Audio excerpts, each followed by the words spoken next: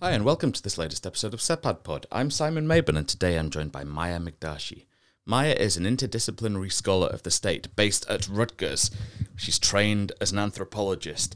She has a background in media. She's produced various documentaries and films. She's written extensively. She's done some fascinating work around all manner of things pertaining to Lebanon, sectarianism, and difference. Perhaps most notably in the case of her wonderful book, Sectarianism, Sovereignty, Secularism and the State in Lebanon, published by Stanford last year, almost a year ago. It's a real pleasure to have Maya with us today after she gave a fascinating keynote lecture at our conference last year, just a few months ago. Maya, thank you so much for joining us today. It's a real pleasure. Thank you, Simon. I'm looking forward to having this conversation with you. Likewise. And I will start by saying a huge thank you to you for your wonderful keynote lecture at our conference. It was a really insightful reflection on your magnificent book, Sectarianism. And it was really wonderful having you in Lancaster, engaging with us and all of the participants. And I just wanted to put that on the record and say a big thank you to you for your time with that and for joining us today. So, Maya, tell us a little bit, please, about what got you interested in the state and politics and the politics of difference and the academy, please. Well, let me start by also thanking you for inviting me to the conference. I'm looking forward to having a closer relationship with CIPAD and all the amazing people that I met. And I think it's really, I think we're in an exciting time in our field, and in the question of political difference and sectarian difference being sort of one articulation of that form of difference. And so I really had fun. So thank you. Thank you.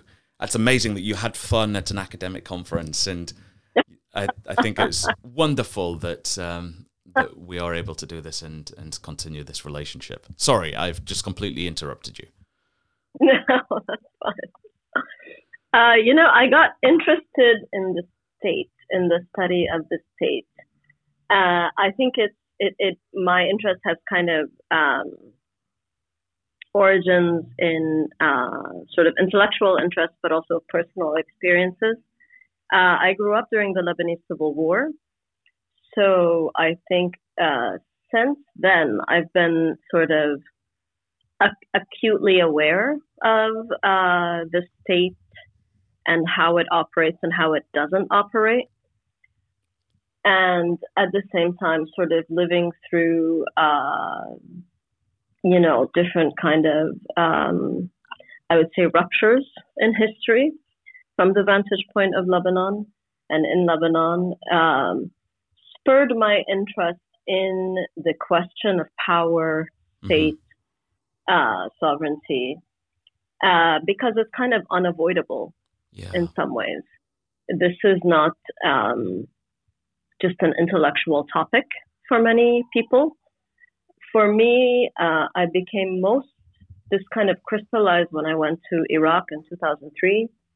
And I was working on a film called About Baghdad, which I co-directed. And the sort of debate on sovereignty that had been had around the Iraq War and the invasion and occupation of Iraq was really kind of, I think, changed in some way. This trip to Iraq really kind of changed my life course towards thinking about the effects of the really practical effects of theoretical and epistemological discussions on things like the state power, weak state, strong state. And, you can imagine what you already know, how that conversation refracts backwards and forwards to Lebanon and between Lebanon and Iraq. So after that, and my MA is in the politics of the Arab world. I should say also my BA is actually in theater and film. and I worked in the film and television industry in Lebanon after the end of the Civil War in the mid to late 90s, which was also a period of the state kind of being reconstituted in some ways, rearticulated, including through its media apparatuses. Yeah. So, yeah. So I think my interest in the state has both intellectual, personal, and kind of political origins. It's fascinating, and I should have maybe flagged up your media work as well, which adds a certain flair to the way that you write and the way that you engage with these topics and the politics of difference. Before delving into some of these things in detail, I mean, one of the things that strikes me about your work, not just your book, but your work generally, is this intersectionality that's at play here between not just the various disciplinary types of questions around power, around the state, around sovereignty, around sect, around sex, around all of these other questions around identity, but it's also it's deeply political and it's deeply personal, and that's something that always strikes me when I read your work, Maya. And I wonder, given that you have got this lived experience of the state and of the quest for power, and given that you've got this experience of having worked on it, be it with your media hat on or your scholarly hat on, how do you navigate this sort of interplay of the personal and the political and the intellectual? That's a good question. I think sometimes it's important. So I think all of our work is personal. Yeah. We come to it for personal reasons, even if it's something like, I think this subject will get me a job, right? Or that is a personal reason. We just don't often frame it that way. Or, my parent was a professor and that's how I sort of was socialized into this world. Those are personal reasons. So I think we all kind of come to our work,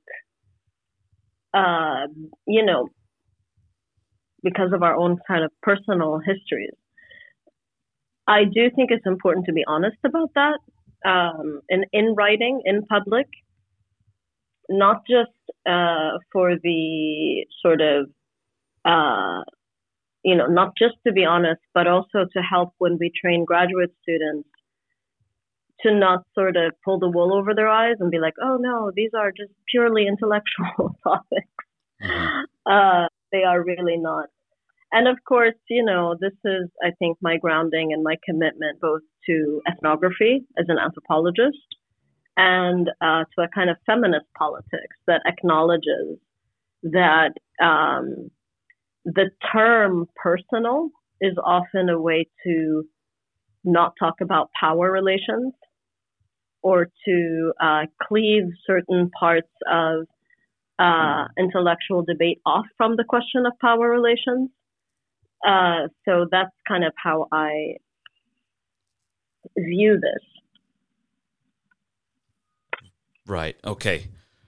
I think that's a really interesting way of looking at it, and it's something that you, of course, own up to, and perhaps own up to is the wrong way of putting it. Own, and you position front and center in your work, and I think that, as you say, it's really important in setting up what's to follow intellectually.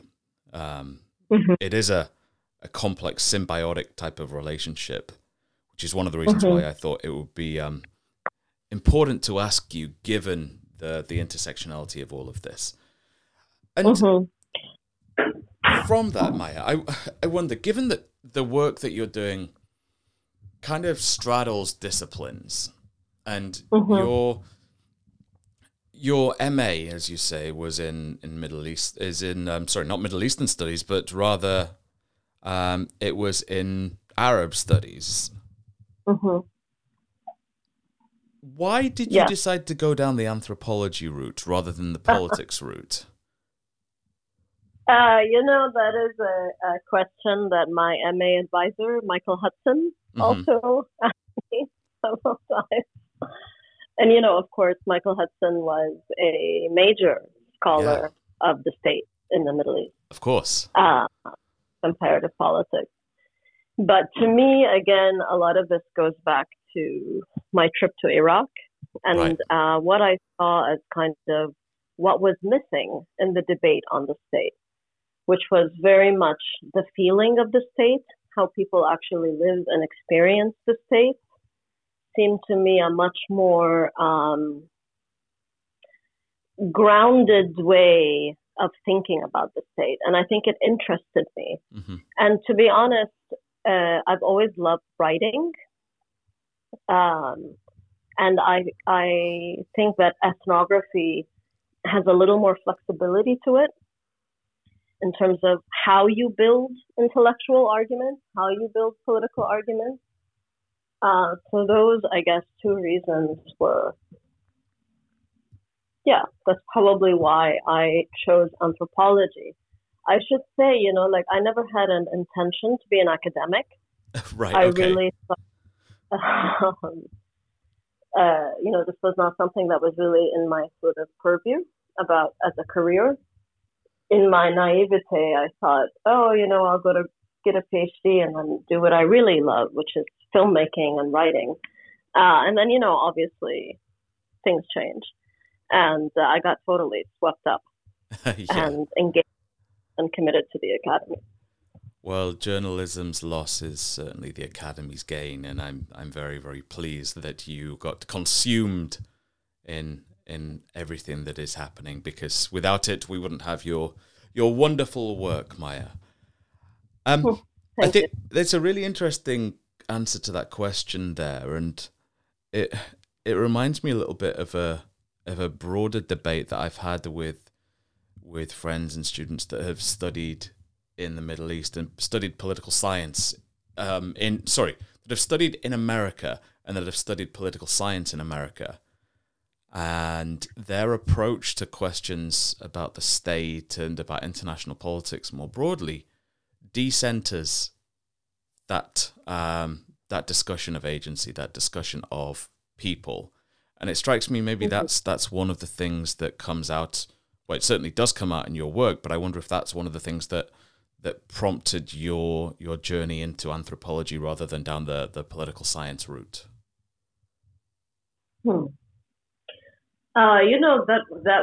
That may well be. I kind of think of it as a question of where you grant authority to a certain subject, and specifically a subject that is kind of has so much force in people's lives and is kind of you can't really escape it when it comes to life, which is the subject of the state. My interest in terms of the authority of experience or the authority of evidence, I wanted it to come from experience.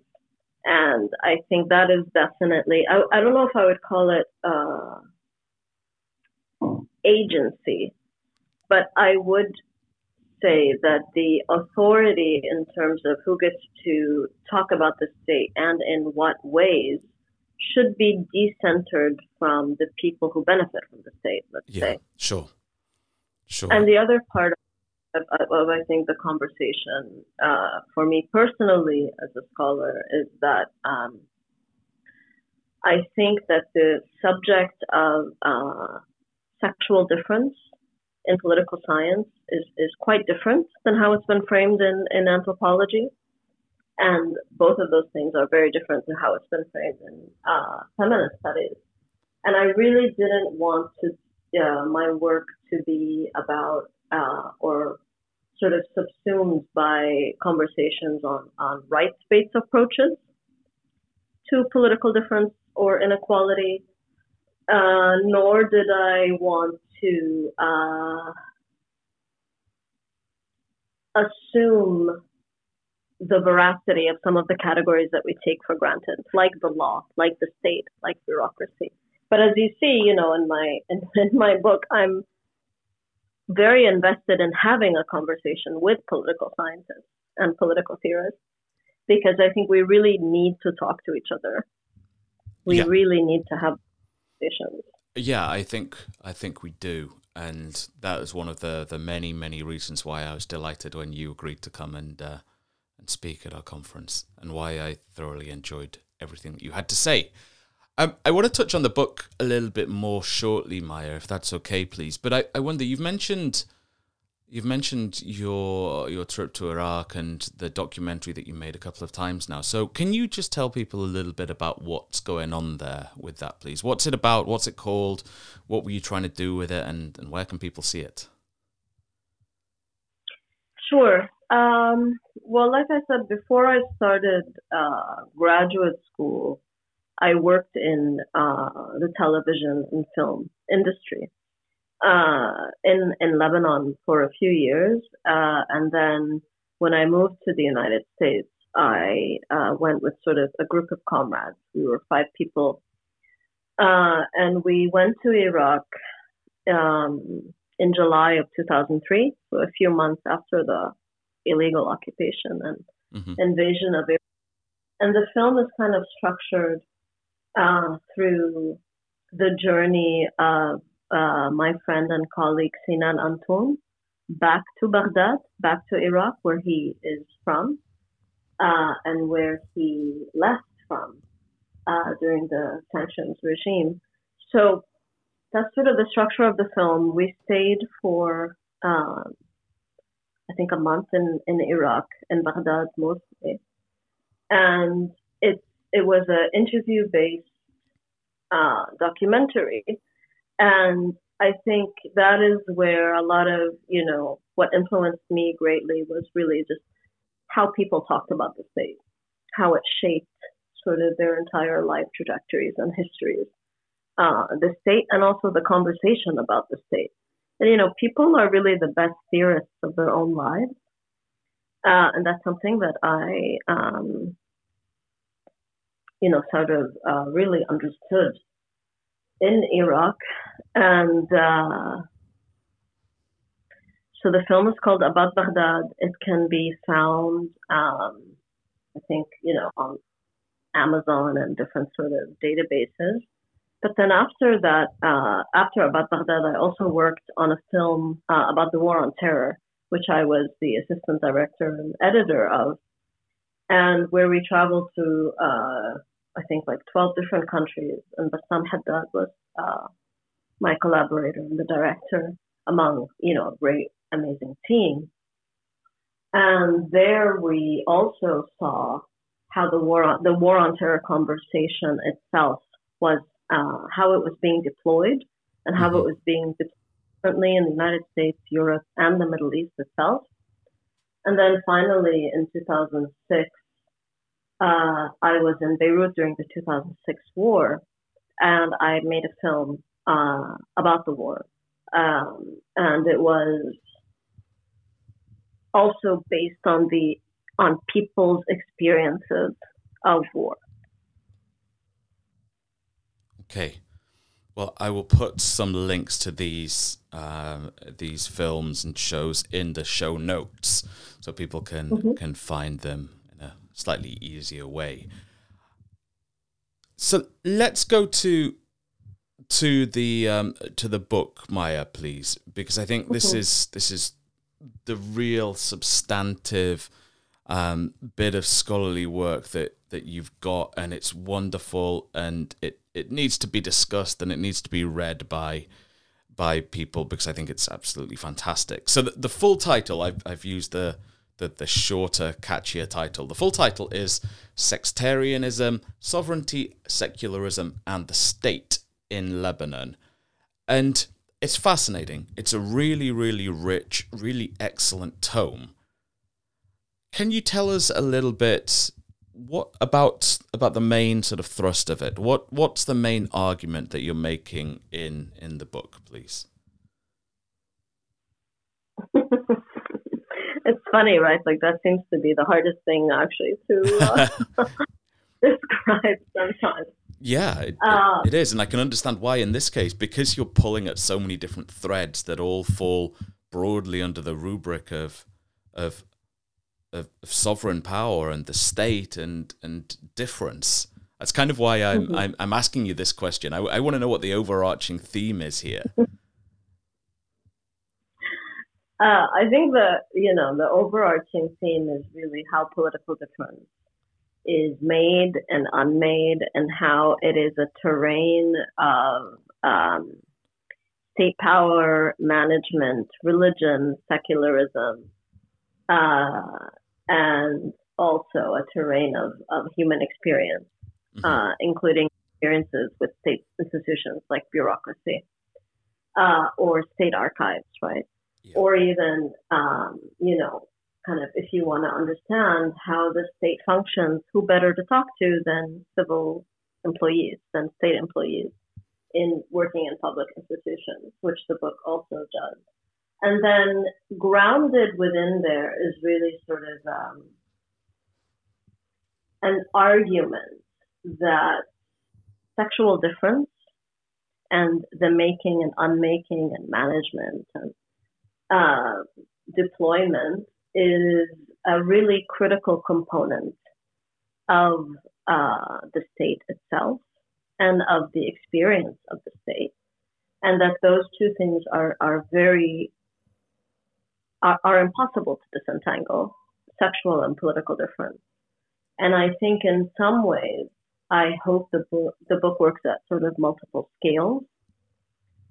So in terms of the debate on sectarianism, I hope it works at that scale of the debate on sectarianism in the Middle East, as an arena of power and as an arena of experience.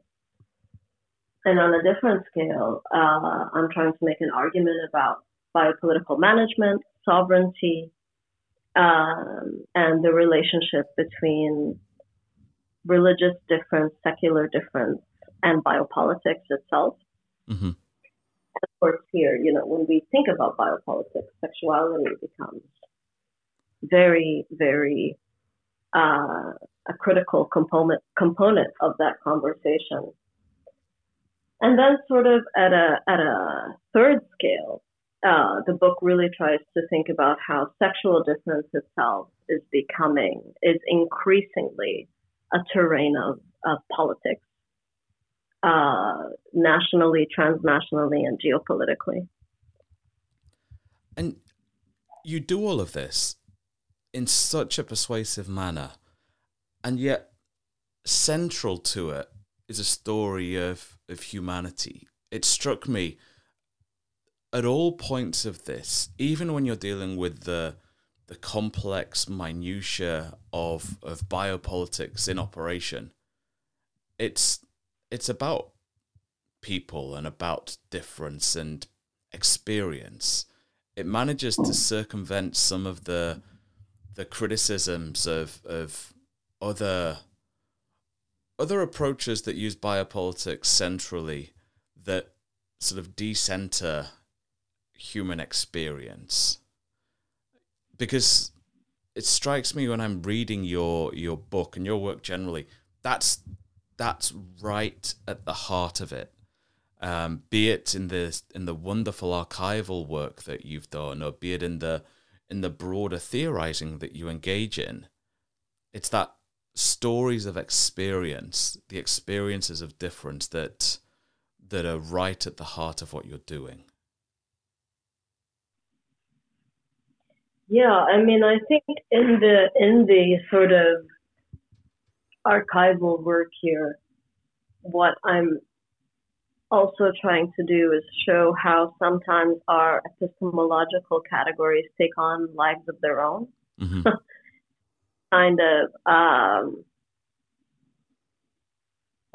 They kind of act like master signs that come to explain or seek or claim to explain history or daily life, and that sometimes if you displace that master sign and instead you look at actually the politics and the production of knowledge, and you focus on the question of indeterminacy, it's a much approximate reflection of how life actually is, I think, everybody alive knows that life is so messy and so contradictory.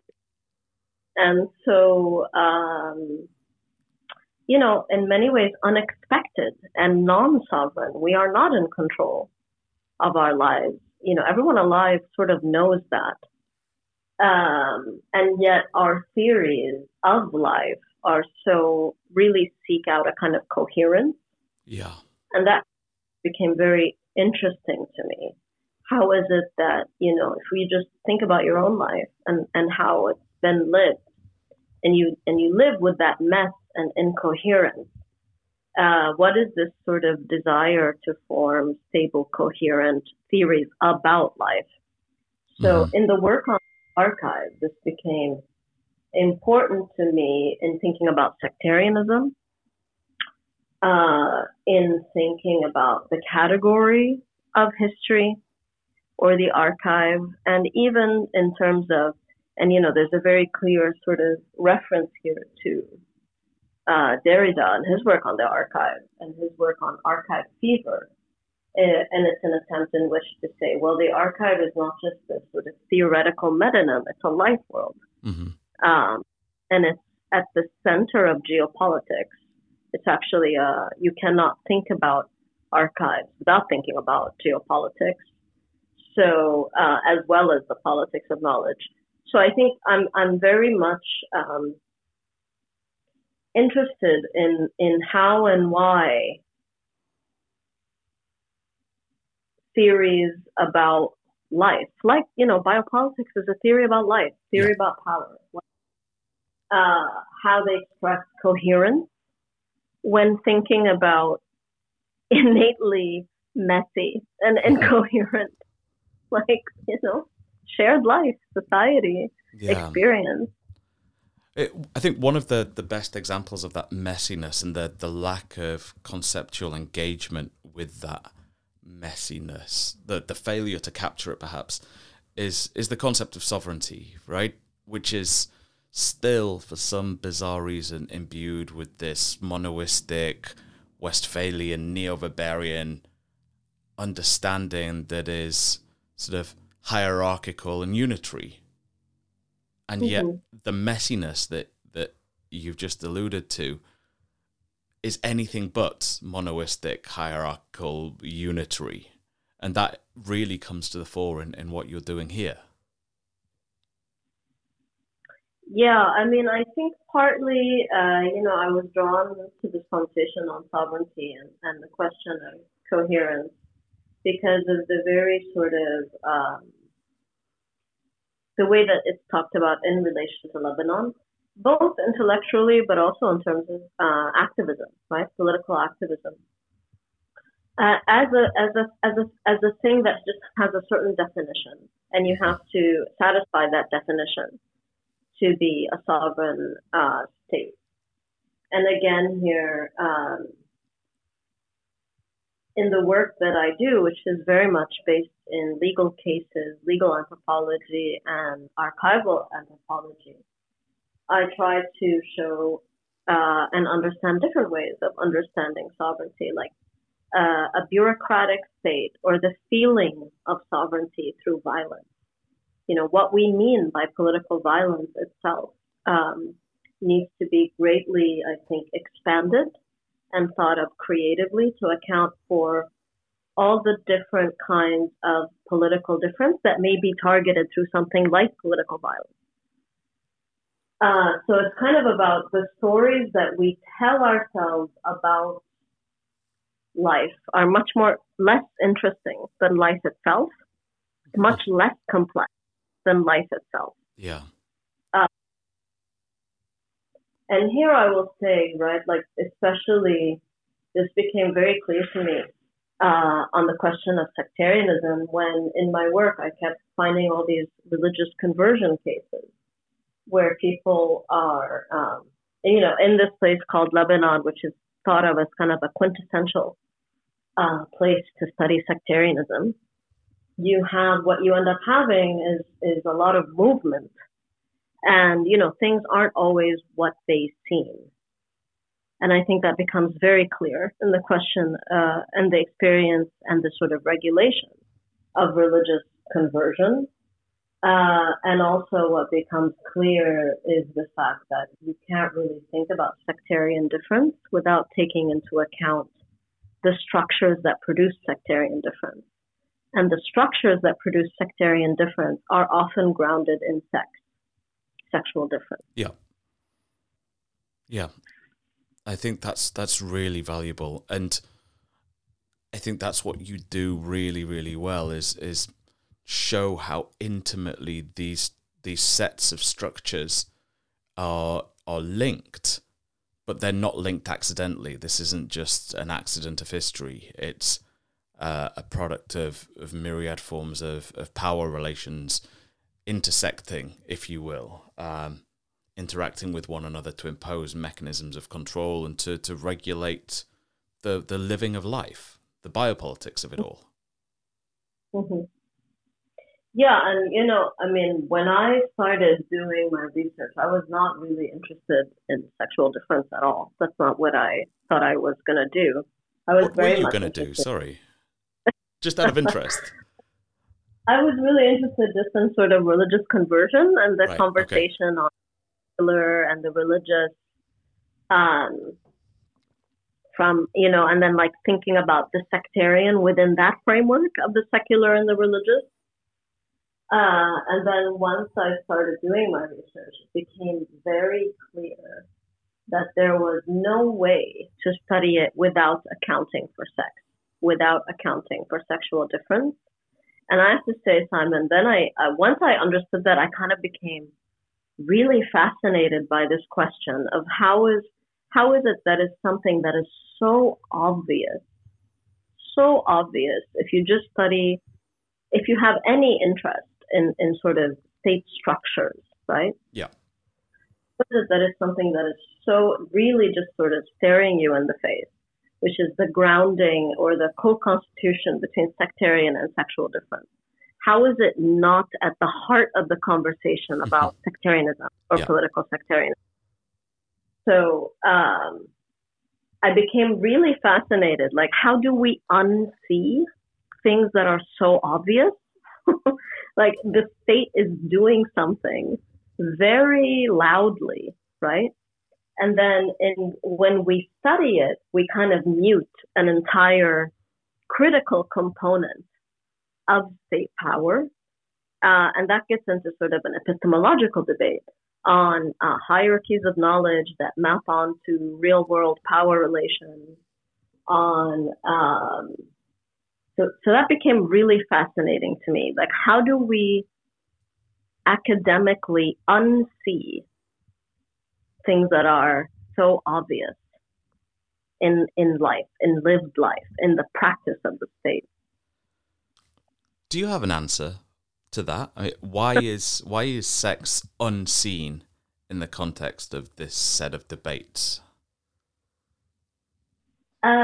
Partly the answer is in my own,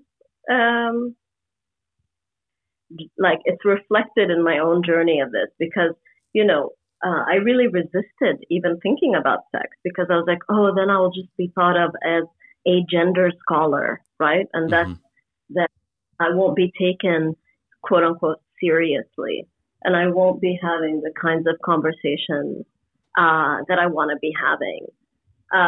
And it'll be sidelined and it will just become like, a week on a syllabus kind of thing.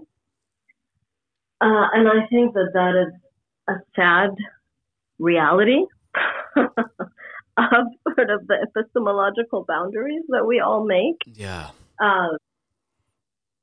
And I think the other reason is also because I am a woman, and I think sometimes because gender is often understood as sort of women's studies and things that women think about, Yeah. I was resistant. I also think that just sort of different fields, we just haven't done our intersectional work well enough. And this has to do this does go back to, the origins of political theory, the origins of social contract theory, and how it's really structured how we think about politics, how we think about something, whatever, what people call the public sphere, and how we think about subjects like citizenship or non-citizenship, that really go back to deeply racialized and gendered origin stories about critical theory. Yeah. Like things like social contract theory. Mm-hmm.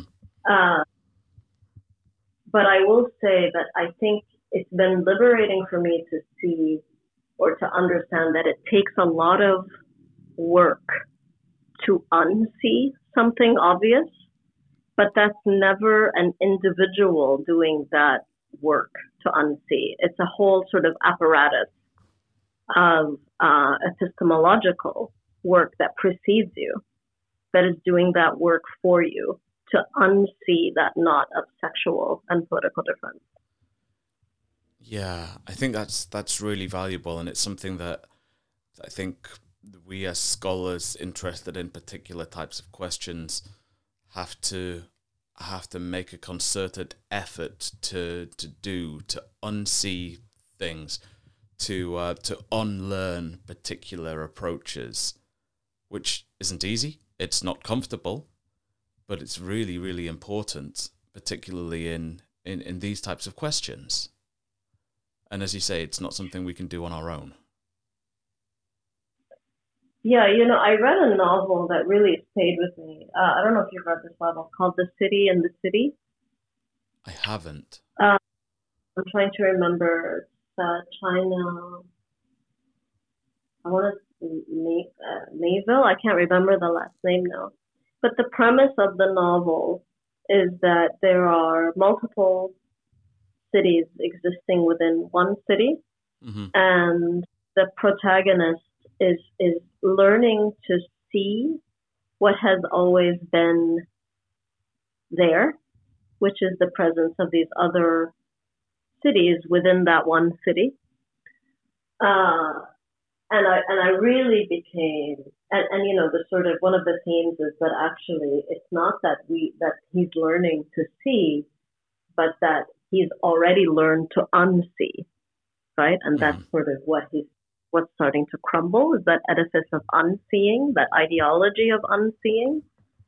And I love that novel, and I think it has. You can think about it epistemologically. You can think about it in terms of sort of again the question of experience, and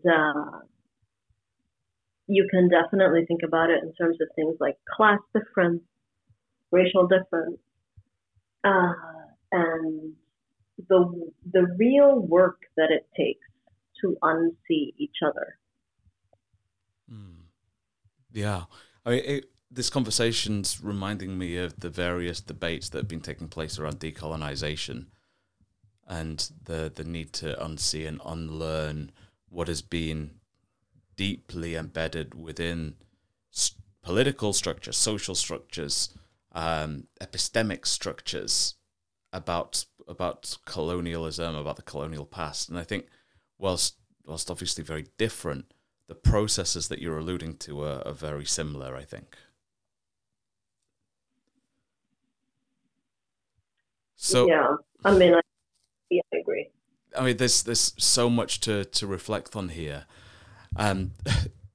When you were talking about the absence of discussions of sex and sectarianism, I immediately thought of the absence of discussions of the state, which seems incredible when you think about how central it is, and everything that you've just been talking about, Maya, emphasizes, how important the state is. And yet the state has also been largely absent from these discussions, and from that efforts to understand the regulation, the manifestation, the marginalization of difference.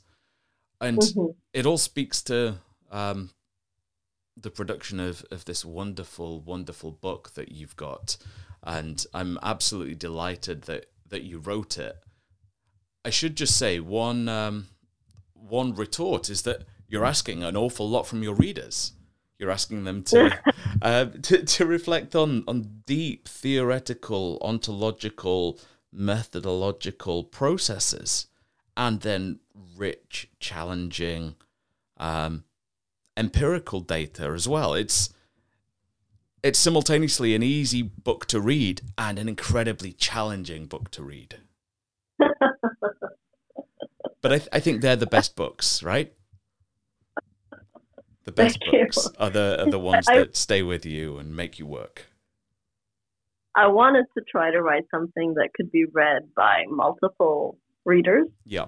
So that could be read also at sort of multiple scales. And also that it didn't feel alienating as you read it. You know, like some books, like they almost have like an abusive relationship with the reader. You know? Yeah. Well, I think you've managed that.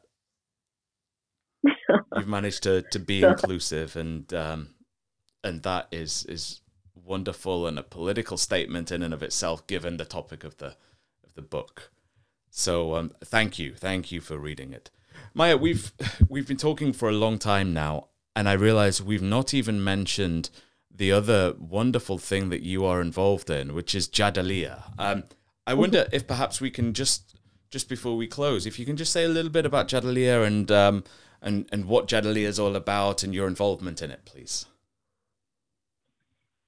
Sure. I